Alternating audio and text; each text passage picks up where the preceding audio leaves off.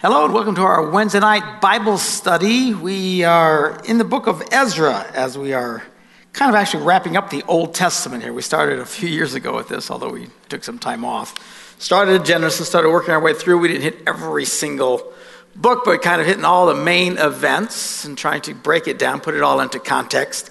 What we're into right now is the Jewish people starting to leave Babylonian captivity now and going back to Jerusalem and rebuilding the city, getting it ready for the Messiah to come. It's about 500 years before Jesus comes at this point. A lot of stuff is happening at the same time of Ezra, as we pointed out already. Daniel is still writing and doing his thing as this is happening. Ezra's, Nehemiah is here at the same time.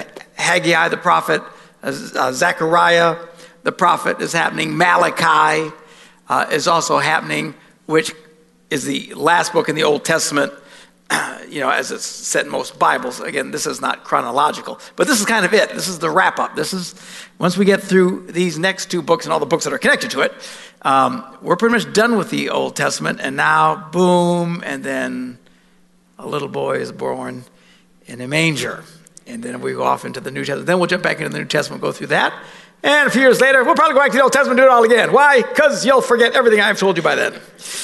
All right, so we are now in Ezra, the 5th chapter, verse 1. Now Haggai the prophet and Zechariah the prophet, a descendant of Iddo, prophesied to the Jews in Judah and Jerusalem in the name of God of Israel, who was over them. And we went and we looked at Haggai and Zechariah and what they had said. And now we're back and we're going to continue. Now, then Zerubbabel, son of Shealtiel, and Jeshua, son of whatever, set to work to rebuild the house of God. That's the point. They are set to work. And the prophets of God were with them. Who's with them? Haggai and Zechariah. So they're all together. This is a major event now that is happening. Not all the Jews are there. There's really a remnant. There's a small group that have gone back. God put it on their hearts. They went and they are working, rebuilding the temple. Still, Jews are throughout the Persian Empire at this time. Again, Daniel is even this. Daniel is still in Babylon or Persia now and part of all of that. So they're back there building. Now at that time, Tattenai, governor of Trans-Euphrates, and Seltzar, whatever, asked, they come in and they say, who authorized you to rebuild this temple and restore this structure? They also asked, what are the names of the people constructing this building? We want names, people. These were like serious bureaucrats, all right? Who gave you permission? Who are your names? What are your people? Because they didn't want them doing this. But the eye of their God was watching over the elders of the Jews, and they were not stopped until a report could go to Darius, and his written reply received. So now we've gone from King Cyrus, now we're into King Darius.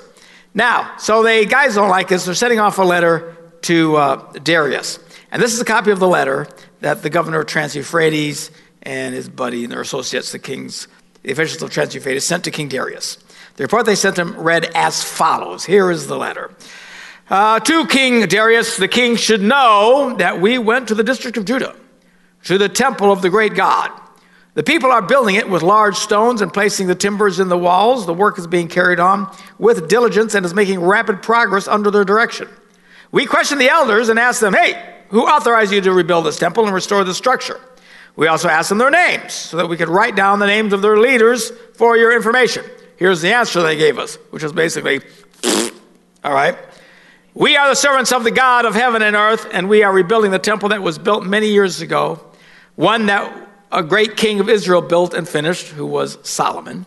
But because our fathers angered the God of heaven, he handed them over to Nebuchadnezzar, the Chaldean, king of Babylon, who destroyed this temple and deported the people to Babylon. That was the result of God's judgment on them because they wouldn't obey. They got swept away into Babylonian captivity. However, in the first year of Cyrus, king of Babylon, King Cyrus issued a decree to rebuild the house of God, which was prophesied 150 years plus before Cyrus was even born. The prophet named him, Isaiah named him by name. He even removed from the temple of Babylon the gold and silver articles of the house of God. In other words, when Nebuchadnezzar had come in, he'd taken all those things and he gave it back to them, which Nebuchadnezzar, he says, is taken from the temple in Jerusalem and brought to the temple in Babylon. Then King Cyrus gave them gave them to a man named Sheshbazzar, whom he had appointed governor. And he told him, take these articles and go and deposit them in the temple in Jerusalem and rebuild the house of God on its site. So this Sheshbazzar character came and laid the foundations of the house of God in Jerusalem. From that day to the present, it has been under the construction, but has not yet been finished. And then they're griping. So now if it pleases the king, let a search be made in the royal archives of Babylon to see if King Cyrus really did all this. If they really did, in fact, issue a decree to rebuild this house of God, because apparently these guys hadn't heard anything about it. And then let the king send us his decision in this matter. So now chapter 6. King Darius then issued an order, and they searched in the archives stored in the treasury at Babylon. A scroll was found in the citadel of Ecbatana in the province of Media, and this was written on it. Memorandum. In the first year of King Cyrus, so you get what's going on? They basically said, these guys say they got permission. How do we know they got permission? Darius, who's thinking, I don't know, let's check it out. Search the records. Everybody wants to see what's in the records. Precedent is a big deal in most cultures. It's the thing that keeps everything from totally falling to pieces. Not that it's always good, but that gives stability. Even to this day in our country, precedent and the Supreme Court and everything, they want to know what the precedent is. Well, what have the rulings been before? I always think, who cares? Just rule on it now. But they want to make sure it's consistent with precedent so that there's structure. All right? So that's what they did. So then they find this scroll. The scroll says, in the first year of King Cyrus, the king issued a decree concerning the temple of God in Jerusalem. Let the temple be rebuilt as a place to present sacrifices, and let its foundations be laid. It is to be 90 feet high and 90 feet wide, with 3 courses of large stones and one of timbers. The cost is to be paid by the royal treasury. Also the gold and silver articles of the house of God, which Nebuchadnezzar took from the temple in Jerusalem and brought to Babylon, to be returned to their places in the temple in Jerusalem and are to be deposited in the house of God. Now then, Tattenai, governor of Trans-Euphrates, and Sheshbazzar, whatever, and you, their fellow officials in that province, stay away from there. So that's his ruling. So here's what we found. He had permission, so basically tell him, bug off. Leave him alone. Do not interfere with the work on this temple of God. Let the governor of the Jews and the Jewish elders rebuild this house of God on its site. Moreover, to stick it into your eyeball, I hereby decree that what you are to do for these elders of Jews in the construction of this house of God, the expenses of these men are to be paid fully out of the royal treasury from the revenues of Trans-Euphrates. These are the guys from Trans-Euphrates whining about it. So he says, leave them alone, let them do it, and you guys pay for it. Wow. Okay? So, I mean, if this God is really behind these guys, opening doors, giving them permission, giving them the money. Remember, originally Cyrus told people to give them money. Everybody was leaving. All your neighbors should give you money to rebuild this temple. So he says, whatever is needed, young bulls, rams, male lambs for burnt offerings to the God of heaven, and wheat, salt, wine, and oil, as requested by the priests in Jerusalem, must be given to them daily without fail, so that they may offer sacrifices pleasing to the God of heaven and pray for the well-being of the king and his sons. So basically he says, look, you give them whatever they need, and even if they need animals to sacrifice, you give it to them. Now, that's just Darius making this ruling. At this point, it's not really a sacrifice if somebody else is paying for it. Do you guys follow that? But this is just what it's ruling. For example, it would be like someone handing you $200 and say, put this in the offering. Okay, I guess I will. Praise the Lord. I mean, that doesn't really hurt you. Doesn't do you any good because it's not costing you anything. In fact, there's a precedent, speaking of precedents in the Old Testament, where David said, I will not give God something that doesn't cost me something. If it's not costing you in your worship, you're not worshiping. So anyway, for the what it's worth department. So he put everything on these guys. Therefore, I decree that if anyone changes this edict, a slight penalty will be enforced. A beam is to be pulled from his house, and he is to be lifted up on it and impaled on it. Holy cow. How about just a fine? You know what I'm saying? And for this crime, his house is to be made a pile of rubble. So after they pull a beam from the house and they're impaled on it, then they're supposed to wreck the house. Don't mess with these people. May God, who has caused his name to dwell there, overthrow any king or people who lifts a hand to change this decree or to destroy this temple in Jerusalem. I, Darius, have decreed it. Let it be carried out with diligence. Hiya! Well, now that's a big deal.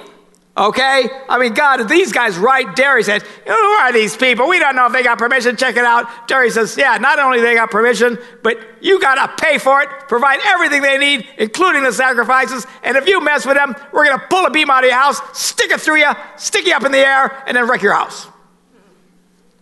I'm sure these guys really regretted ever asking the question.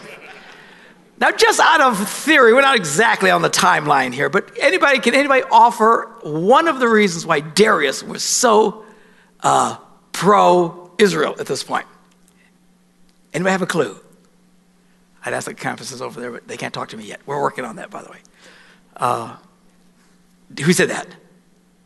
Good man, Daniel. Give that man a cigar, Lathan. Anyway, so Darius is the guy who threw Daniel in the lion's den. What happened? He lived. Darius was blown away. He was impressed about the God of Israel, and so he's very much worshiping the God of Israel.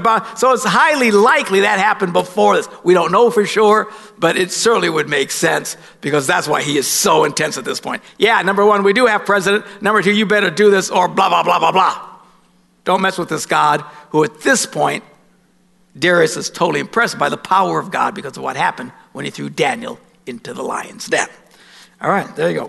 Brilliant, brilliant, simply brilliant. Okay. Now, then because of the decree of King Darius, it sent Tattenai, the governor of Trans-Euphrates, and Shethar-Bozenai, and their associates carried it out with diligence. I'll bet they did. So the elders of the Jews continued to build and prosper under the preaching of Haggai, the prophet, and Zechariah, a descendant of Iddo. They finished building the temple according to the command of the God of Israel and the decree of Cyrus, Darius, and Artaxerxes, kings of Persia. Now they're jumping in the timeline here. Artaxerxes doesn't even exist at this point. But we will read in the next, coming up, the book of Nehemiah was under King Artaxerxes, and given him the permission to rebuild the entire city. Anyway, the temple was completed on the third day of the month of Adar in the 6th year of the reign of King Darius. So, again, they jumped this timeline thing. The temple was finished during the King Darius. The walls and everything else of the city weren't completed until after Artaxerxes. And for some reason, they skipped Xerxes. I don't know why, they just do. We'll pick up Xerxes in a minute. Because it was Cyrus, Darius, Xerxes, who was in the movie 300. You know, the crazy Persian, God king, trying to take over. Anyway, it's just a movie. But anyway, but it's based on this true story of Xerxes trying to take Greece. He never did get it. And then Artaxerxes, all right? He skipped here because Xerxes didn't have a real big hand in what happened in the temple. But he has a big deal to do with what happens to the Israelites, which we're about to find out. All right, so the temple was completed on the third day, blah, blah, blah. Then the people of Israel, the priests, the Levites, and the rest of the exiles celebrated the dedication of the house of God with joy. So the temple's finished. They still got lots of other work to do. That doesn't happen until later, but this part is done.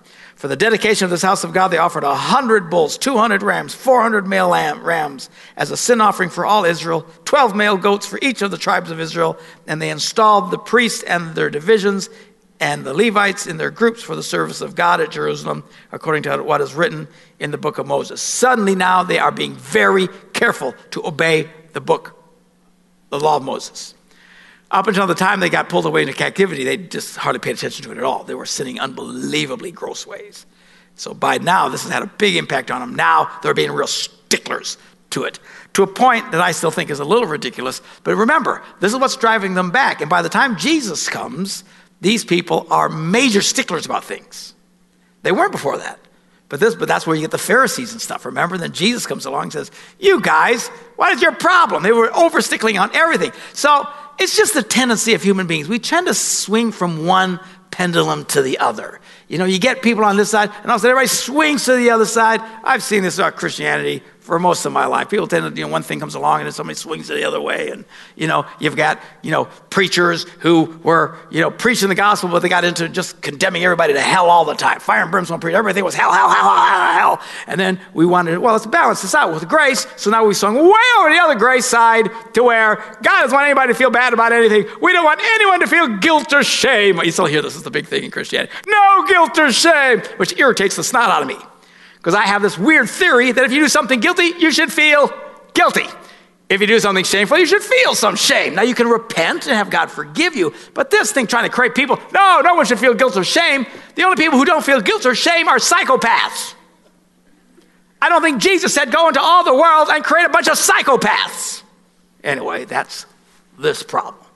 Trying to pull it back, and undoubtedly, at some point, it'll swing like this, and everybody will be telling everybody going to hell. I don't know. It is what it is. So, where are we? Blah, blah, blah, blah, blah. So they got real sticklers. We got to get everything back according to the law of Moses. Now, on the 14th day of the first month, the exiles celebrated the Passover. The priests and the Levites purified themselves, were all ceremonial clean. The Levites slaughtered the Passover lamb for the exiles, for their brothers, the priests, and for themselves. So the Israelites who had returned from the exile ate it, together with all those who had separated themselves from the unclean practices of their Gentile neighbors in order to seek the Lord, the God of Israel. It becomes a real big deal now to have nothing to do with the Gentiles. Nothing to do with them, which they weren't really supposed to have much to do with them in the begin with. But they got really sticklers about this, okay, to the point they wouldn't hardly touch anybody. Anyway, we'll get into that more. You'll see what I mean.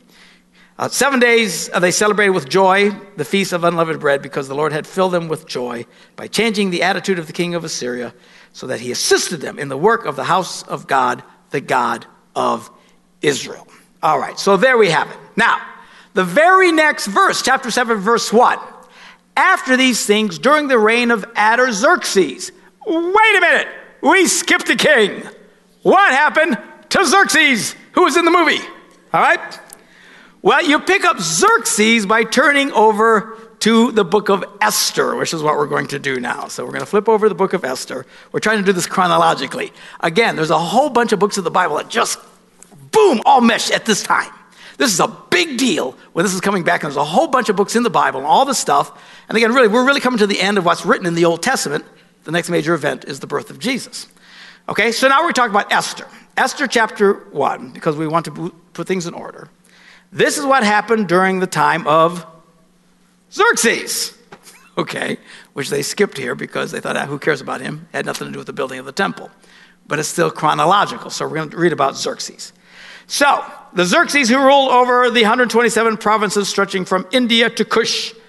At that time, King Xerxes reigned from his royal throne in the citadel of Susa.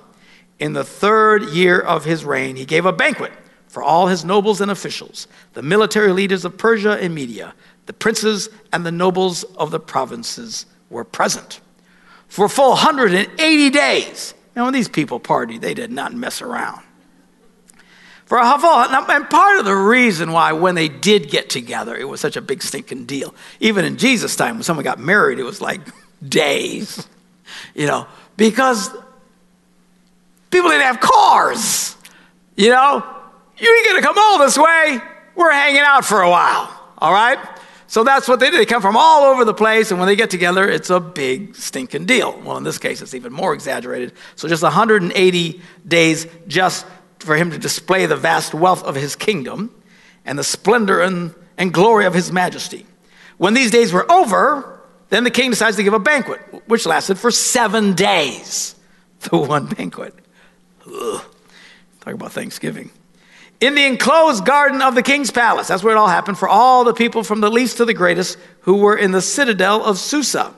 The garden had hangings of white and blue linen, fastened with cords of white linen and purple material to silver rings on marble pillars. Place was decked out.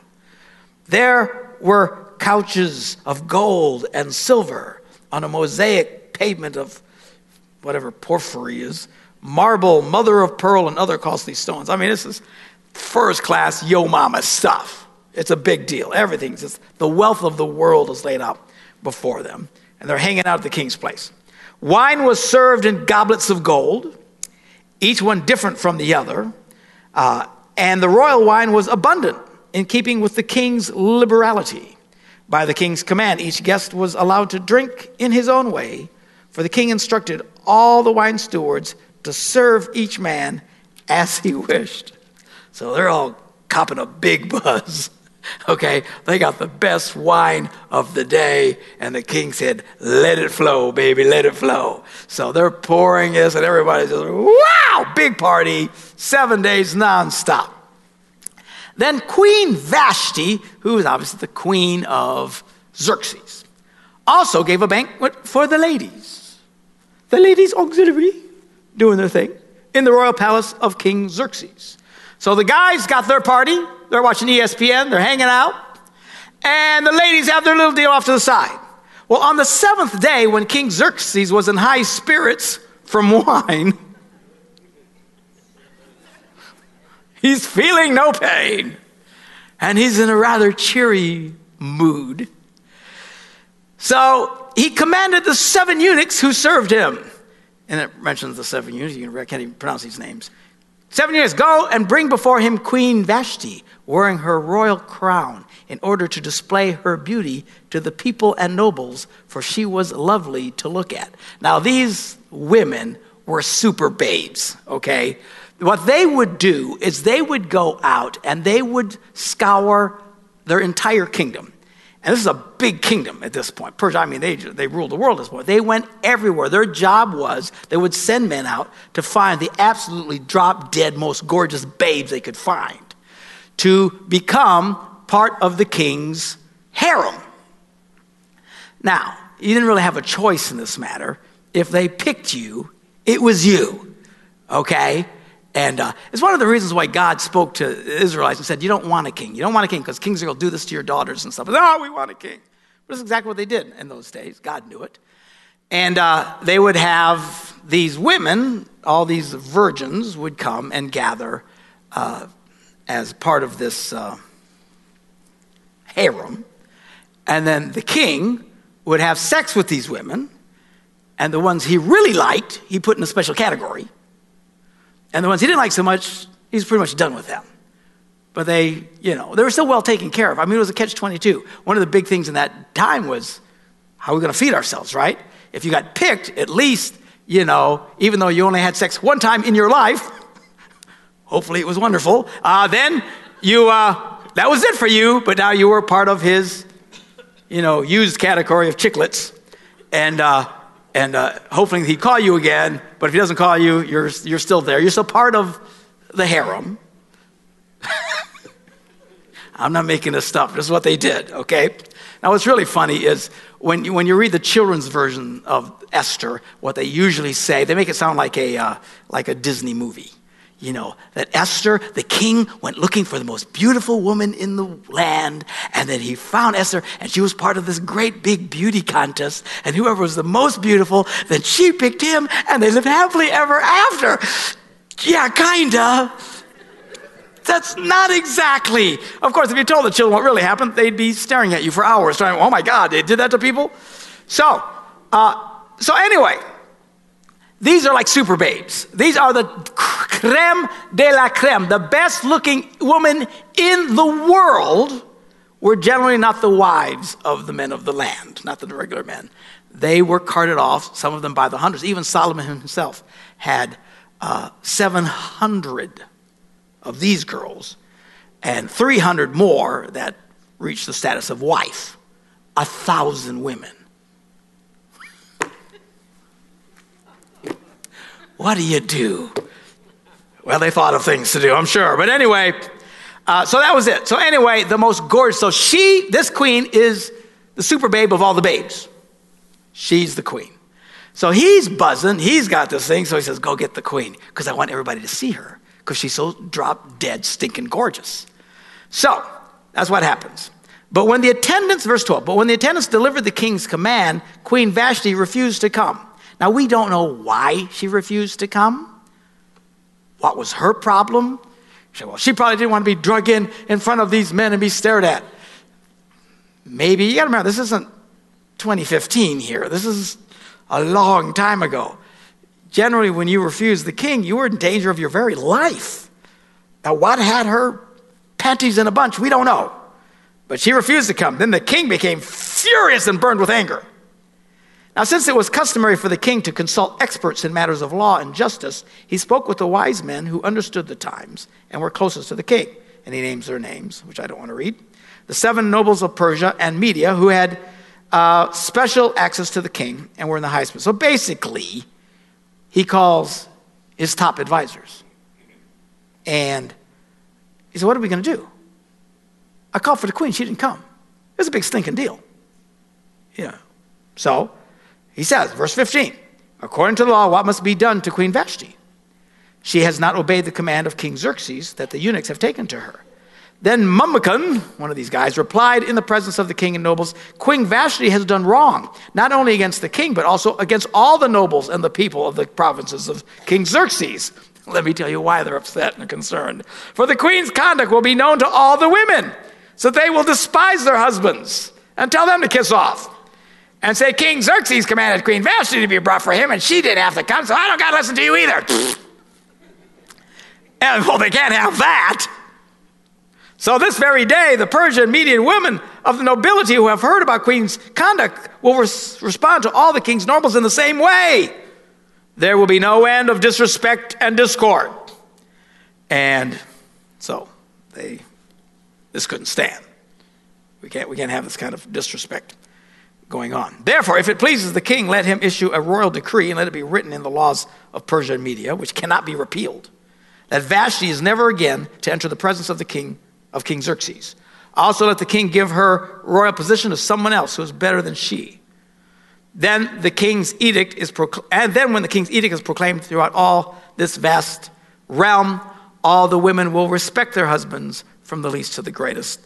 The kings and his nobles were pleased with this advice, so the king did as this guy proposed.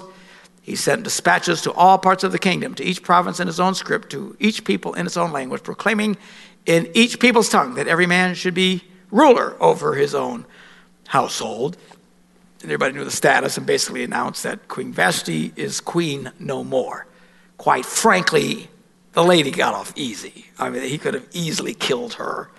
Man, they were doing this just like a couple 100 years ago in England, and cut off the girl's head if they wanted a new queen. They find ways of disposing of people. So anyway, so that's what happens. That's what sets up this event with Esther.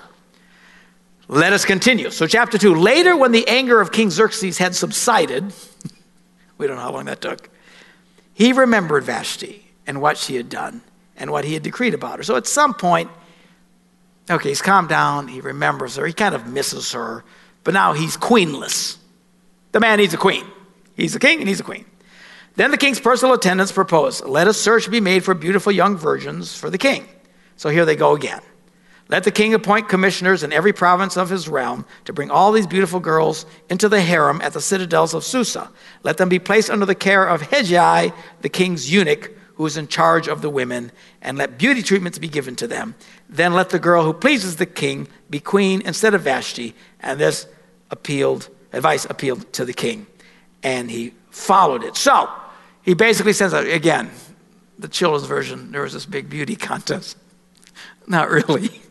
These guys would just come, you, here's a hot one, grab her. And then they all came in, and they're part of, this pool. That's the king, and whoever pleased him the most and whoever he got to like would either fall into the category of the ones that got called again, or the one he liked the best would become the queen. And by the way, these women, virtually all Bible scholars agree, were probably 13, 14, 15, maybe 16 years of age. That's the world. That's the way the world works, okay? And truth is, even historically, this idea of people, you've heard me rail on this, I'm certainly not advocating that young, but I'm certainly an advocate of getting married younger. You start 20, 21, you get married, for heaven's sakes, if you find somebody you want to marry. People waiting till they're almost 30 to get married, I think it's absurd nonsense. But throughout the history of mankind, routinely people got married in their teens, early teens. Even most Bible scholars believe Mary, the mother of Jesus, was probably about 14 when she gave birth to Jesus. A little shocking to us, but that's the way it was. All right? So now we start learning about this girl whom this book is about. And by the way, this is there's only 2 books in the Bible that never mention the word God. This is one of them. This is strictly telling the story of what happened. There's no reference, nobody prophesies, nobody doesn't even say the word God through the entire book. There's only other one book that I'm aware of that does that. Anybody know which one it is? Song of Solomon. Well done. Okay. So, now there was in the citadel of Susa a Jew of the tribe of Benjamin named Mordecai, son of Jair, son of Shimei, the son of Kish, who had been carried into exile from Jerusalem by Nebuchadnezzar, king of Babylon, among those taken captive with Jehoiakim, king of Judah. Mordecai had a cousin named Hadassah. And this is Esther. That's her name, Hadassah, whom he had brought up because she had neither father or mother. Well, everybody has a father or a mother. What it means is they died, all right? So this girl was also known as Esther. This is the Esther. She was lovely in form and features. What does this translation say? She was lovely. Oh, she had a lovely figure. Yeah, that's a little soft. What they're saying is she had a great bod. Okay, and the other translations point that out. So this one, mine's just a little bit different than yours. These NIVs, I don't know what the heck, every different one has a different translation. This one says she was lovely in form. Oh yeah, very lovely, very nice form. She had a great figure, and she was gorgeous. And Mordecai had taken her in his own daughter when the father and mother died. When the king's orders and edict had been proclaimed, many girls were brought to the citadel of Susa and put under the care of Hegai. Esther was also taken to the king's palace and entrusted to Hegai, however you say his name, who had charge of the harem. He was the head harem dude, undoubtedly a eunuch. He did not have a pair. I don't know if he was born with them, but had them removed, whatever. They would have these guys. They were actually highly trained, well-educated, oftentimes very wealthy, very powerful men, and they were of great value. Now, personally, I'd rather keep my boys, but anyway, these guys some of them willingly surrender it to become in this class of highly educated and well-treated men. It's just by having their boys removed. They were no threat to the women under their care because they couldn't do anything about it. All right. So this is this guy. Now the girl pleased him, so he liked Esther. She was a nice girl, obviously drop-dead gorgeous babe, won his favor. Immediately he provided her with beauty treatments and special food. He assigned her 7 maids selected from the king's palace and moved her and her maids to the best place in the harem. Now, Esther had not revealed her nationality and family background because Mordecai had forbidden her to do so. Don't tell them you're a Jew. Because they don't remember, these guys conquered all these lands. They had everybody together. They're just trying to make everybody Persians. They didn't really care your religious background. She hid it from them. All they know is this is a drop-dead gorgeous chick. Well, every day, Mordecai would walk back and forth near the courtyard of the harem to find out how Esther was and what was happening to her. So he was concerned about her. Now, before a girl's turn came to go into King Xerxes, it's your turn, if you get my drift, she had to complete 12 months of beauty treatments prescribed for the women, 6 months with oil of myrrh, and 6 months with perfumes and cosmetics. And this is how she would go to the king.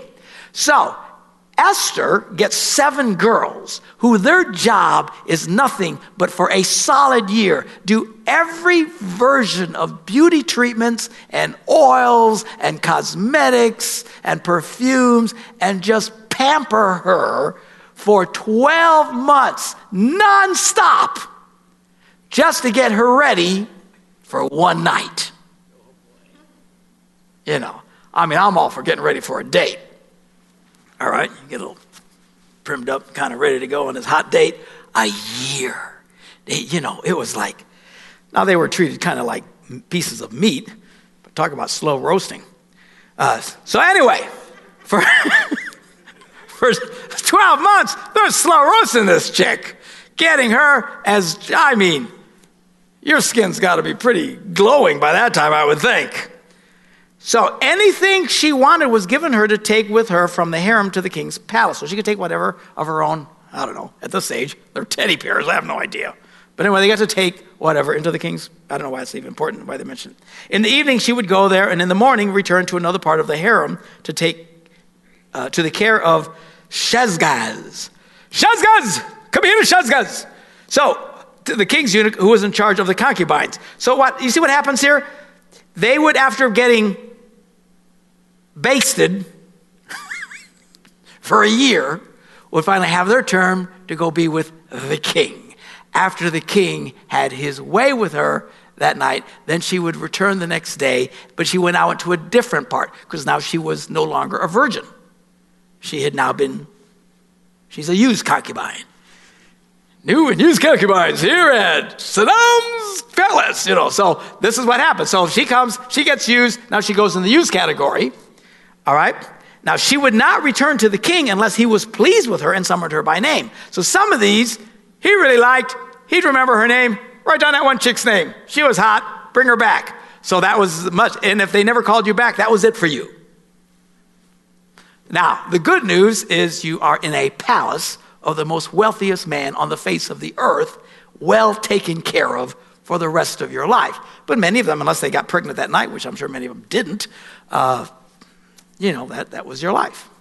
So it could be a lot worse. A lot of people died from diseases and lack of food and everything else. So anyway, it's just a bizarre time of life. So anyway, when the turn came for Esther, the girl Mordecai had adopted, the daughter of his uncle, to go to the king, she didn't ask for anything other than what Hegai, the king's eunuch, was in charge of the harem, suggested. And Esther won the favor of everyone who saw her. She was taken to King Xerxes in the royal residence in the 10th month, the month of Tebeth, in the 7th year of his reign. Okay? So, finally, it's her turn for the night. I assume these guys got a different chick every night. These guys lived whatever they wanted. They were treated like stallions. Every sexual desire, everything, nothing was off limits to these. They were incredibly powerful men who were to be greatly feared because they'd kill people like this for just looking at them cross-eyed. Now the king was attracted to Esther more than any of the other women, and she won his favor and approval more than any of the other virgins. So he set a royal crown on her head and made her queen instead of Vashti.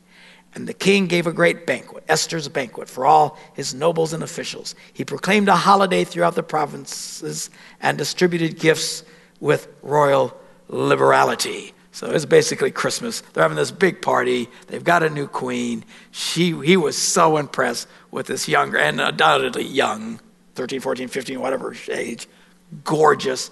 Now, it says that he pleased her. We don't know what that means. Some people say, well, that means she, had sex better than somebody. I doubt. They're all virgins. They don't know anything about sex other than, here we go. But she was probably very nice, just cute, right? A person, who knows, whatever. Well, anyway, he liked her. She was gorgeous. She's the new queen. Well, when the virgins were assembled a second time, Mordecai was sitting at the king's gate. But Esther had kept secret her family background and nationality as Mordecai had told her to do, for she continued to follow Mordecai's instructions as she had done when he was bringing her up. During the time Mordecai was sitting at the king's gate, Bigthana and Teresh, two of the king's officers who guarded the doorway, became angry and conspired to assassinate King Xerxes. By most of these guys got offed, these kings. They'd rule for a while, somebody would kill him, somebody else would take over, somebody would kill him, take it off. It was constant Shakespearean play. All right? But Mordecai found out about the plot and told Queen Esther, who in turn reported it to the king, giving credit to Mordecai. And when the report was investigated and found to be true, the two officials were hanged on gallows. It says, what is yours? I got to get the right translation here. They were impaled on poles. That's really the right way. Oftentimes we're telling the stories they were hanged on gallows No, they stuck them, they impaled them. That's what they would do. They take a pole, stick them like a barbecue, or what do you call those things? Shish kebab. Human shish kebabs. And they'd stick them up, and they were all shish kebab. And that's what happened to these two guys. So, and it says all this is recorded in the book of the annals, dear Lord. Too much sex talk here. And annals in the presence of, give me a break. You got to do this for a living. See what happens. in the presence of the king. So he's saying it's in the annals, not the other version of the king. So all this is recorded. All this is a fact. So now this is an incredible turn of events.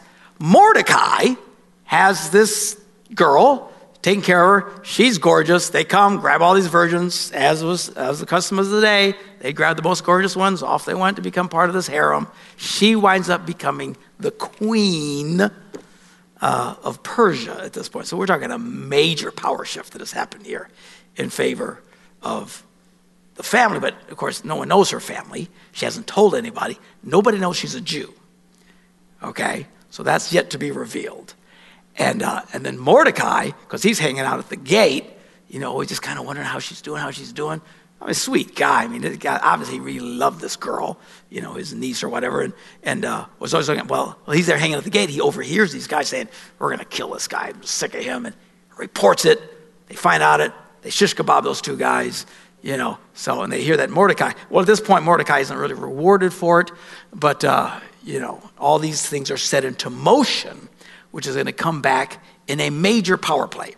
Because what's going to happen as we get into this, during this time, remember, Daniel's still alive, but he's off in whatever province he's doing.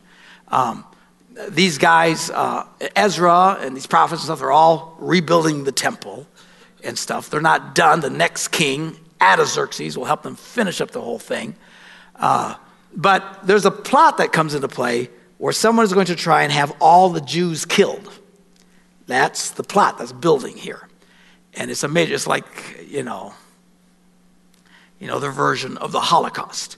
They want to kill all the Jews, every Jew. And we're going to read how that happens, who the man is that